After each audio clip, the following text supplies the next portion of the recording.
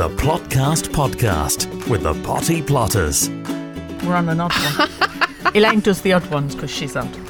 Right, thank you for that, Julia. There's nothing like a warm welcome. So, hello and welcome to Season 2, Episode 3. I'm Elaine. And I'm Julia. And I've got to make sure that today, Julia, I look straight ahead rather than at you to my right. That's difficult, isn't it? Because it's like hearing a little sound in my left ear and I can't work out what it is and I can't react to your face or anything. So, can we change seats, Gareth? No, shaking his head already. Shaking his head. Right then. So, for those of you who know it already, this is not an exam, but this is how we start. So, anybody new might not know this, Julia. So, do you know it? It's Facebook, Instagram and Kiss. Twitter. No, not Kiss. Twitter. Oh, X. It's cross, isn't it? At Potty Plotters. Yeah. TikTok at The Potty Plotters. Email us naughtycorner@pottyplotters.uk or check out our website pottyplotters.uk. The Plotcast podcast with the Potty Plotters. Coming up today then, well, we've got a chat with Simon Bacon, who is a Plantzzman, and I'll tell you what, he does know his stuff. I don't like to say that very often about too many guests, but he does, and that's why we've got him, isn't it? Yeah, and he's already started abusing us in the background, so that's good. We like him already. Right then, and besides that, we're going to look again at some sweet peas, and I've got loads of them in front of me. Yeah. We're going to do a compare.com or something similar, and we're going to talk about peppers and heat mats as well. Why do we bother with all that? Because we might as well just get on with it, aren't we? Well, we're going to talk about that later, so don't preempt yourself. We've got that we build people up. Remember, it's kind of the teaser. Oh, right, okay. We've not done any recipes or hints and tips for a while, Elaine, so I'm sure you must have some kind of hint or tip going. It's like rules, isn't it, in my language? But yes, here's one that I did earlier. If it is that you want to protect your plant pots at this time of year that you've perhaps planted with spring bulbs, then why not turn upside down a colander? And that will keep everything out. Believe you me, it's kept the mice out of my greenhouse on the plant pot itself, and I'm going to send a little photograph. You can see how well it's worked. Right, and when you finish with that, when the bulbs are through, just another suggestion, you could turn the colander upside down and make it into a hanging basket. That's what I'll do. Hints and tips for shortcuts to success. The Potty Plotters Plotcast. So before we get on to the sweet peas and chitting potatoes, we do chit our sweet peas as well, but that's another episode, isn't it, Elaine? Yeah. Anyway, you might have recently read about all these new tariffs and paperwork about importing fresh fruit and vegetables into the country and how that's going to impact on prices. And it's I think it's inclusive of flowers as well. Yeah. So it will make a massive difference, I'm sure, not only to the people who are bringing them into the country, but people like us who are buying stuff and people out there who are listening to it. So why not start now? It is the month February to have a go at growing your own. You might find that it's cheaper and it's certainly more exciting. If you'd like Elaine and Julia to come to a talk for your group, get in touch. naughtycorner@pottyplotters.uk. Last year, Julia, we talked about sweet peas, and yet again, it's that time of year to talk more about them. Now, if you remember, we got them going and we got them chitting early, and that was by simply using a takeaway container. We put paper on the bottom, wet it, sprinkled the seeds on the top, put another wet piece of paper on the top of that, clipped the lid to, and then left it. And after 4 or 5 days, not only had they started to chip, but they actually started to physically grow. So then you take the paper off and then pop them into compost. Now, I've done that. And here's an example I grew earlier. Now, what I've done, because they grew so fast and so leggy, what I've done is I've snipped them off. Now, you might be thinking, well, that's not very good. No, it's not. No. Well, I'm thinking it's not very good either. However, they are continuing to grow. So what I needed to do with these is move them outside because I've grown them too quickly, that's possible. You have. Have they been too close to a heat source in the window? They've been in the window, which is quite warm. It's the warmest place in our house, sitting in a window nowadays. Are you still on that tariff? by the way? No, that's gone now. Oh, right, now I'm paying okay. full whack, so don't you be expecting me to do the dehydrating this year. But yeah, you can tell though, can't you? Yeah. They've grown too quickly. So I'm keeping them going, but I have moved them now to a cold room, which is every other place that we sit, and hopefully that will slow them down. If I thought about it, I could put them in the greenhouse. They'd be fine outside. yeah, well, this although we're doing this audio, I think Gareth might be videoing this, and a bit of show and tell. I have got some that I pre-chitted here, but I grew them on in the greenhouse. So I did them exactly the same time as you, and these have taken a much slower growth to them, but look, they're looking much happier and healthier there, Elaine. Yeah, I like them. And it'll be interesting to see how they grow finally when it comes to the next few months, and certainly in May when perhaps we've put them into the barrels which we're going to be planting them into, and you're going to put some into the polytunnel as well, aren't you? I am, and I've already got some well ahead of the game here. Now, when did you plant these? Now, can you remember we went to see Keith Fern in Christ? Yes. And Keith pulled me to one side and said, "You're doing your sweet peas wrong. You should be planting them in October." So that is what I did, and I've planted the sweet peas in October. I didn't pre-soak them or anything, and I just popped them into these root trainers because I'd got them for free. So I thought, well, why nice not? one. And they're looking really, really healthy and happy. Now, I am going to plant these in the polytunnel. Yeah. The only problem that I've experienced with them, and it is the only problem, is the fact that I left them down on the allotment, and because we got flooded and because of all that wind and everything, I never got down for a couple of days. And guess who found some of the sweet peas? Mice. The mice. Did they? Yeah, so the mice nipped a few of them, but on the whole, most of them I managed to keep and get going again. So that's the only downside, I think, to doing it over the winter, is that you've got to protect them and look after them a bit more. So, for people who are listening to this now in February, it's too late to go backwards into October. That's something for us to think about this next year.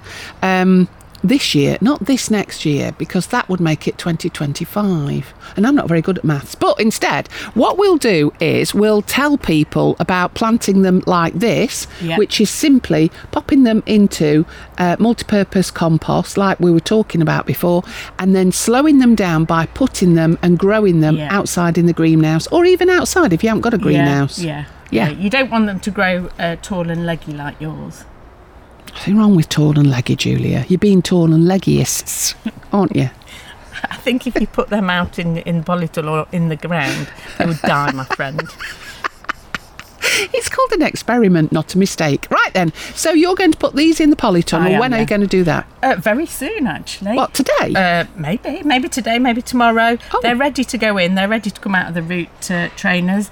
And I have dug over an area of the dig side of the polytunnel, and they'll happily get going. The only thing I need to make sure of, there's no holes that the mice can get in. Okay. There's still a little bit, well, they potentially could get nipped off by the mice. So we'll update people next time we're on and let them know how you're going on with them. Smash him. The Plotcast Podcast with the Potty Plotters. Next thing is we're going to talk about chitting potatoes. Now, I know that we talked about it on Series 1 or Season 1. Is that right? Oh, yeah, it's getting nasty now. Look at him. Is it season or season? Right, Season 1. But I'm just going to go over it, Julia, for people perhaps who don't know what on earth we're talking about. I don't know what on earth we're talking about, but go on. Right then, so we've got some first early potatoes here. Now, don't get tangled up on what's a first early, what's a main crop, what's a second early. Don't worry about it. But we've got some potatoes, seed potatoes here, and these are Winston. Now, you've chosen Winston. Is that for a reason, Julia? Well, I actually went in to buy some Casablanca, but I couldn't get any Casablanca, and they said, try Winston, it's very like Casablanca, so that's why I've got Winston. It's a good job it wasn't shoe polish, because you'd come out with anything, wouldn't you? Let's face it. Right then. I'm a salesman's dream, I am. Right, next thing is I've got this net, and seed potatoes generally are sold in nets in 2 kilogram packs, and now I will say these are lovely taters. How do you know a lovely tater from a bad one? Well, a bad one it might be a bit squishy. Yeah. It might look a bit furry on the outside. It might look like it's got some kind of fungus on it. It might be weeping some kind of stuff out of it. I don't know what to call it, but it might be weeping. Yeah. But yeah, you want a nice healthy one. You want to look at it and think, well, I might eat that. These are nice in that they are clean, they're dry, they've not already started to sprout, so sprouting. So their little buds are still covered. There's nothing at all. They're lovely. Like the ones that you find at the back of your cupboard that have got long white sprouts on them. Yeah. Sprouts. Yeah. We're not having them. No, okay. No, don't do that. Okay. We're just going to go for these, because how much were they? I think they were about £4. Okay, so for 2 kilos, that's £1 for a kilo. That works out quite reasonable, whatever a kilo is. £2 a kilo, Elaine. Right. Simple math. Okay then. So not everybody wants loads of taters, and I don't. And it's not good, is it, when your producer's laughing and now we're having to walk away. Yeah. Well, the reason I got these first earlies was because some of them are going to go in the polytunnel, and of course, when the first earlies come out, the chip pan comes out. So I obviously had to get a 2 kilogram bag for that reason. That's a good idea. It's thinking of others at all times. So all that we're going to do then is I've got my recycling bag here, one of them. And your husband's glad you bought one bag less in the house. Oh, you know how it is. Collect it all year. Don't throw that away. I need it. That's how it goes. So these are just the egg boxes. Don't throw those away. And all that you do is literally oh, look at that. I've got a ladybird in there. Aww.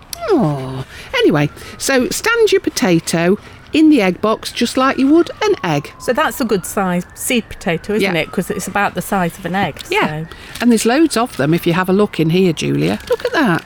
They're all lovely. Now, what you'll notice is I am actually putting them one stop away from each other, and I'm doing that so they don't touch each other, because if one does happen to go bad, we don't want it to infect all the others. No. And then what we're going to do is we're going to put this in a cool room and make sure, look at that ladybird, it's climbed on me now, quite understandable. You've obviously got aphids. Right then, so all I'm going to do is keep that in a cool room in the light, towards the light, but make sure it doesn't get too warm, and make sure they don't get frosted, because if they get frosted, I can tell you now, they will simply rot.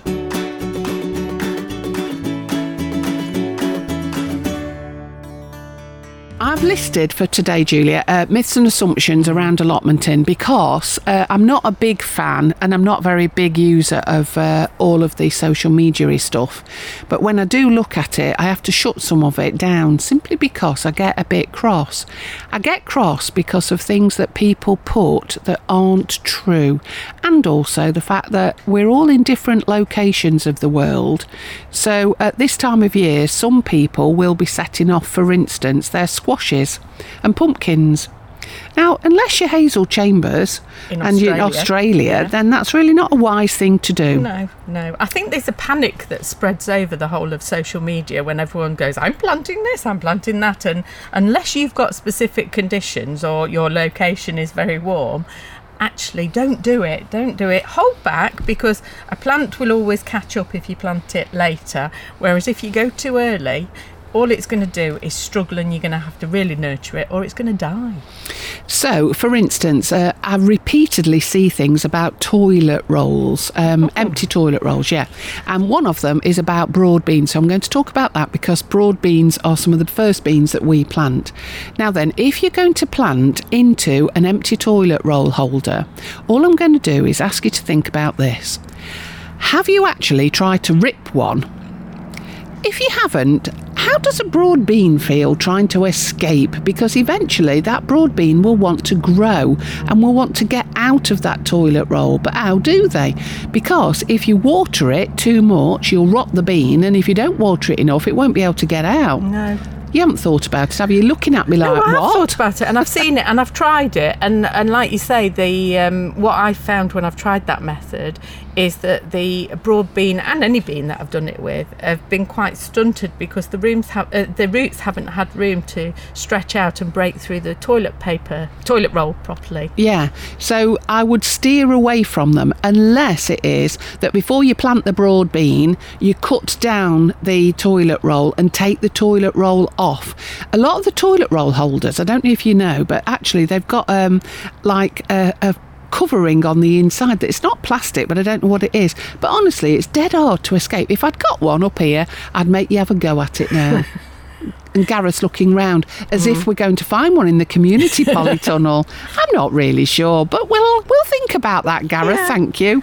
Yeah. So that's the first thing. And also it's about planting anything in these toilet rolls. Honestly, think very carefully about how the plant is going to get out of it. And maybe we do it because everybody else is and we don't think long and hard. Do you think newspaper's better? Making newspaper perfect. pots? Yeah, because that's easy to actually rot down, isn't it? Yeah. If you wet newspaper, it doesn't take long before it disappears. Yeah. But personally speaking, I'd just cut all of that out and just put it straight into the soil when we get to that stage. And I'm just looking here at this egg box because you've listed eggshells as something to talk about. Yeah, eggshells are another myth.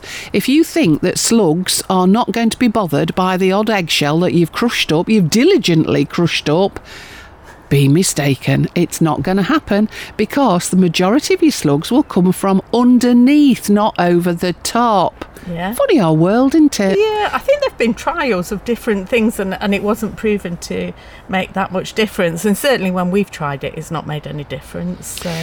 So I would say keep off them as well, unless it is that you want to do it to keep other creatures off your allotment, such as cats. Now then, how do you keep cats off your allotment, Julia? Well, you can buy that stuff in a box, or you could go to the zoo and get some lion poo. Lion raw? Honestly, there's something called lion raw, or it's called raw lion. Gareth's indicating that he's got a gun. That's not very nice. I'm a cat lover. Stop it, Gareth. It's not nice. No, but cats don't like, apparently don't like bigger cats' doo-doos. So that might be good, although that's quite hard to get hold of, and I'm not going in there to scoop it up after them. So, I mean, one thing, being a cat owner, parent, one thing I do know that they don't like is citrus. So if you were to put, say, citrus peel around something that you want to protect from the cats, I wouldn't have thought they'd want to go on your beds very much. OK, and what I am going to do very shortly, because a cat has left me a great big present this morning. Are you sure it was the cat and not the fox? Are you blaming cats? I am blaming cats by the colour of it. I'm not saying that I'm doing an analysis, but I'm telling you it's a cat. Okay. And so I'm going to go back to what my dad used to do, which was using knitting needles and wool or nylon.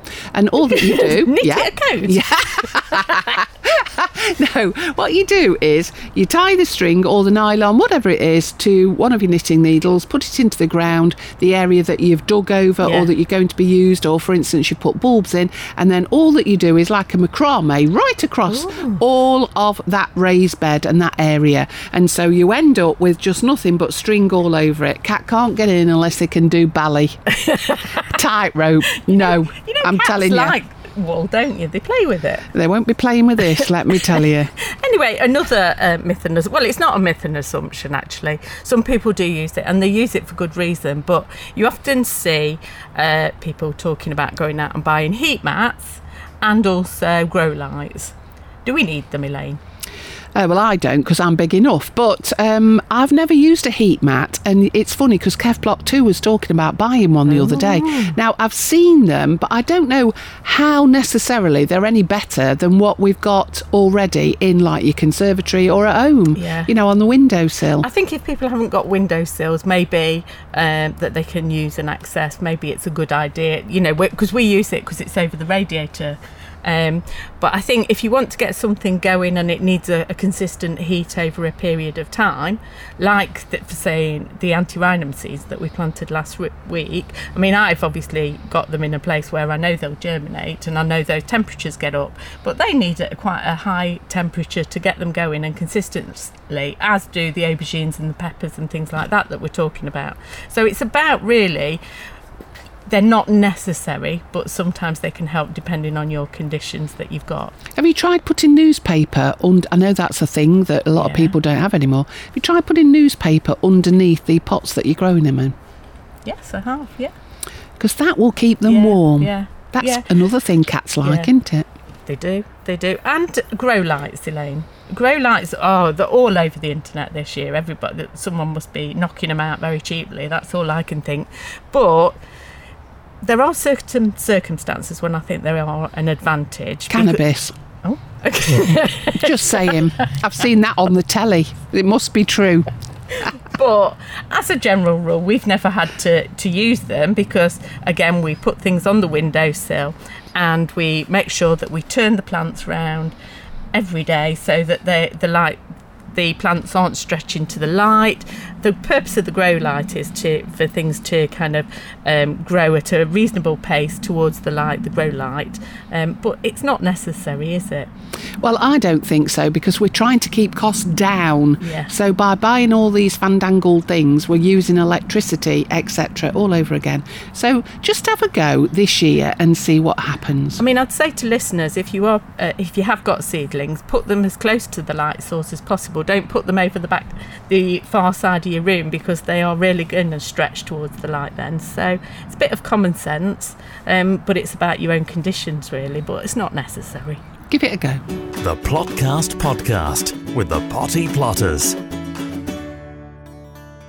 We are thrilled, honoured, and any other big word like that anyway, to say welcome to Simon the Plantzzman, Simon Bacon. Certainly a person who knows a thing or two about trees. That's why we've got him here, isn't it? Yes. Simon, it's lovely to see you here. Tell us about yourself and tell us about your horticultural history. Thanks for having me today, ladies. I'm Simon the Plantzzman.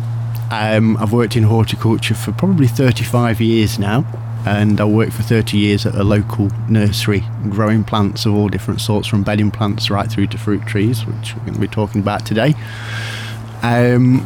Recently, having left that employment, I've become Simon the Plantzzman, so I now go around maintaining people's gardens, planting schemes, selling plants, as a little bit of a broadening of my horticultural enterprise, really. In the 35 years then, Simon, you must have planted and grown and ordered and given and bought lots and lots of different, trees, I was going to say, including me, because you've sold some to me as well. I think I've been had. Yeah, really? Yeah.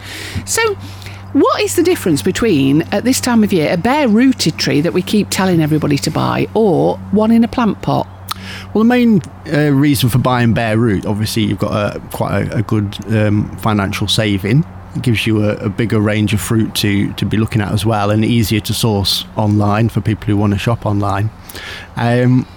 The tree's sort of younger usually, but it gives you some more training options as well. And because it's not in a pot, you are very limited on the time of the year that you can buy, so obviously only in the dormant months.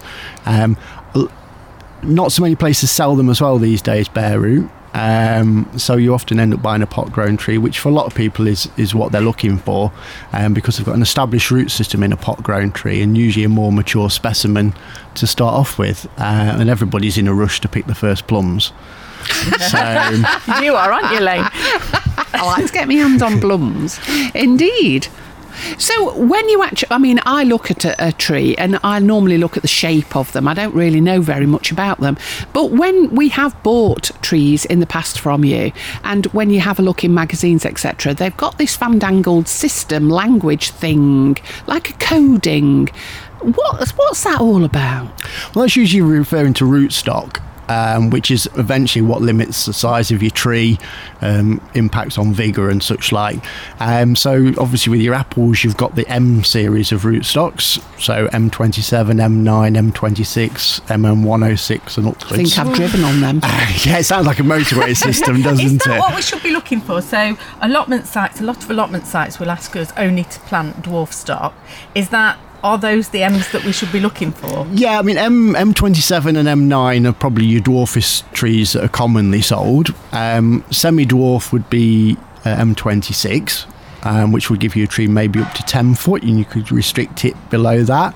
You'd have to probably work with your allotment society to find out what your ultimate heights are that you can grow. And also, could you train those trees as an espalier instead and sort of bend the rules a little bit on height by growing a more vigorous stock but out instead of up? That would again be something you'd have to probably identify with the allotment society that you're that you're on. So yeah, I mean, then you go into like your plums and all of your cherries and things like that. Always best to try and go for a dwarf stock if you can, especially with cherries, because you're going to have to be netting them to stop every bird in the neighbourhood. Maybe that's where cats come in. It might keep your birds away from your cherries. But so you'd be looking at probably Giselle 5 for a cherry. And with plums, there's Pixie root stocks. VVA1 may well have sort of superseded Pixie now. You do see some very dwarf fruit offered, especially at garden centres these days. It's a bit of a difficult one as to work out if that's a route you should go down, because if you make a tree too dwarf, you're going to be impacting on plant health, maybe cropping ability. And I think some of the heights that are quoted are a little bit of fantasy as well at times, just playing on people aiming for a little dwarf tree that you're probably not really going to get. Is that like a micro pig? Can you remember people were selling them and then they ended up with giant fat pigs? I saw a plum tree recently and it said it grew a metre high, but you could see it had grown 40 centimetres in one growing season. So unless it knew it could only grow another 60 centimetres, the reality was going to give you not very good then, is it? So and you need more experience from maintaining a tree when it's small, because it usually means more summer pruning to maintain the overall structure. But if you've got an allotment where you're limited on size, then I guess work with the allotment society to identify ultimate heights that are allowed, and then see if you can bend the rules by training a tree as an espalier. Or just do as you're told, I suppose. Yeah, that's all then. Don't She think raises so. an eyebrow. No. So are dwarf trees less productive or more productive than... They can be very productive because they're not so interested in actual growing. So they'll often put more blossom growth out, but it's finding that balance where if you overcrop, you just end up with little plums. And, so sometimes you have to thin your fruit more, keep an eye more on the watering and feeding. Right. But they can be a very productive plant, because as I say, they're not looking to put lots of growth out. And is there a big price difference generally then between those in pots and those that are bare rooted? There's can be a big difference in the price of just the dwarf compared to normal. The more the dwarf root stocks, there's always a price premium on those. And we always found, like where I used to work, that you were always paying a premium. And there's a big premium difference in bare root or pot grown, because, a bare root tree has been lifted out of a field and shipped direct to you, or, to a garden centre for you to buy. Whereas a potted tree's maybe been grown by the grower for 2 or 3 years. So you're paying for their experience and their training ability. So, but equally you're getting so much more for your money, and you've got an established root system you don't have to worry about. If you're buying a bare root, you might have a massive top but very little bottom. And hello. And you've got to balance the tree up by pruning a lot off of what you've just bought, and you haven't got an established root system, so you're having to be more careful on the establishment, especially for the first year while the tree roots out, because it's having a bit of a midlife crisis already by not having all of its roots that it would have had when it was in the field. But from experience, as long as you're careful, it's surprising how little root a tree, because the plant doesn't want to die, it wants to grow. So as long as you balance it up by pruning the crown back, which you'll be doing to get a nice branch system anyway, you've just got to chop off maybe 50% of what you've just bought at times. But that loss gives you a gain further down the line. Do you think that, a lot of supermarkets now sell trees, and we are getting lots of people speak to us about the trees that are in the supermarkets. Are they any good? What's your experience of those? I did have a customer once who bought an apple from a well-known supermarket chain, and when it grew it was a damson, which was interesting. When I look at the trees, and noting the price, which is usually very low. Yeah, very. And noting the cost of what a dwarf rootstock is. Yeah. And they often don't say what the rootstock is on the product. I would be very wary of buying such trees. They may be more suitable for home gardens or planting up in community orchards, but I personally can't see that some of the trees that are being sold can be on the rootstocks, which are really dwarf. So that could be a bit of an issue for people buying. Because if you can't identify the rootstock, you don't know what you're planting on your allotment, do you? I don't know whether you can get away with just being getting away with that. if you go beyond the height that's required, they would just expect you to chop it down to that height. Yeah. So, and you're not going to get the productivity then, are no. you? But I mean, if you're starting out with a young tree, especially as a bare root, where you might buy just a maiden. If you know you've got a target height, then just start your trunk and your branch system lower. Right. Don't let it grow to shoulder height. Before you do something with it. I mean, trees often these days start at hip height, and I realise everybody's hips can be at different heights, especially between you two of you. Yes, just factor in your ultimate height and don't prune it.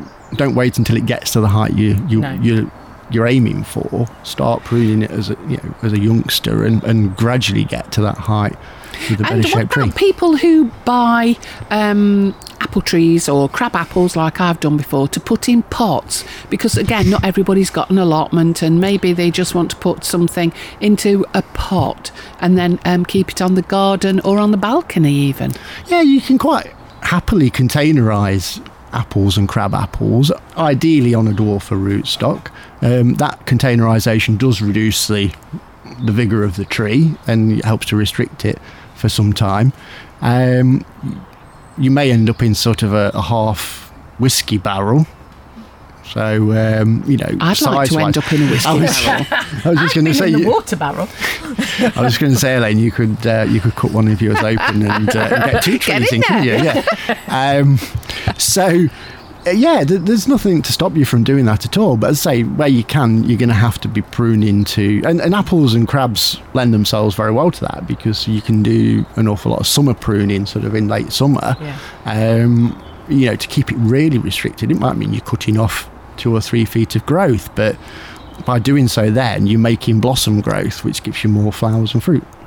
So if people want to know more about growing on an allotment, or if it is that they're thinking of a community orchard or something, how can they get hold of you, Simon?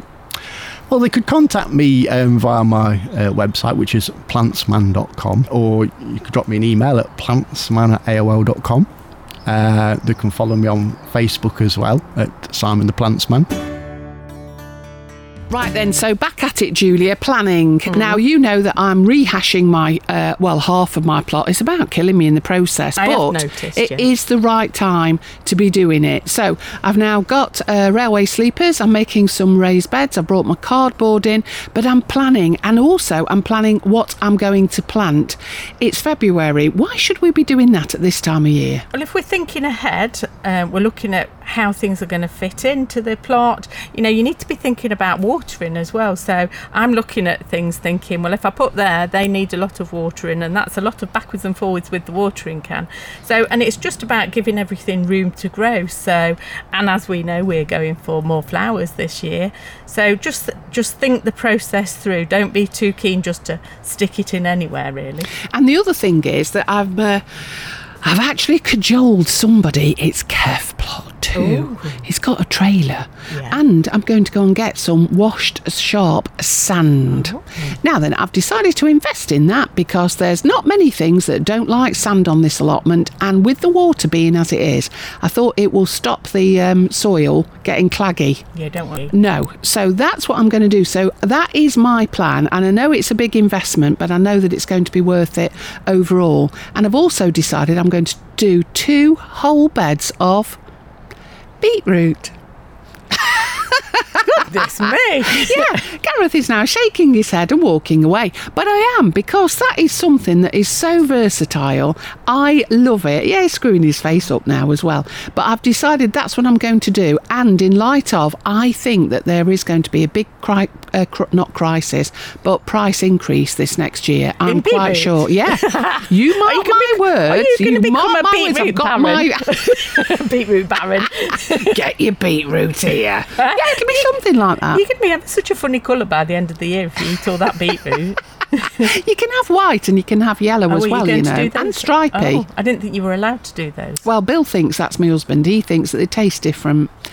Actually, if I put a blindfold in, I wouldn't know. Mind you, he doesn't know I'm there or not. So anyway, that's what I'm going to do, Okay. planning. What are you doing? Well, I'm already ahead of the game. So. Oh, I'll kit you. Yeah. I've already planned out where things are going. Oh, good. Yeah, Right, okay. So, as we've said, got more flowers. So, I'm going to make sure that they're near the water sources, and also for kind of taking cuttings and things off them.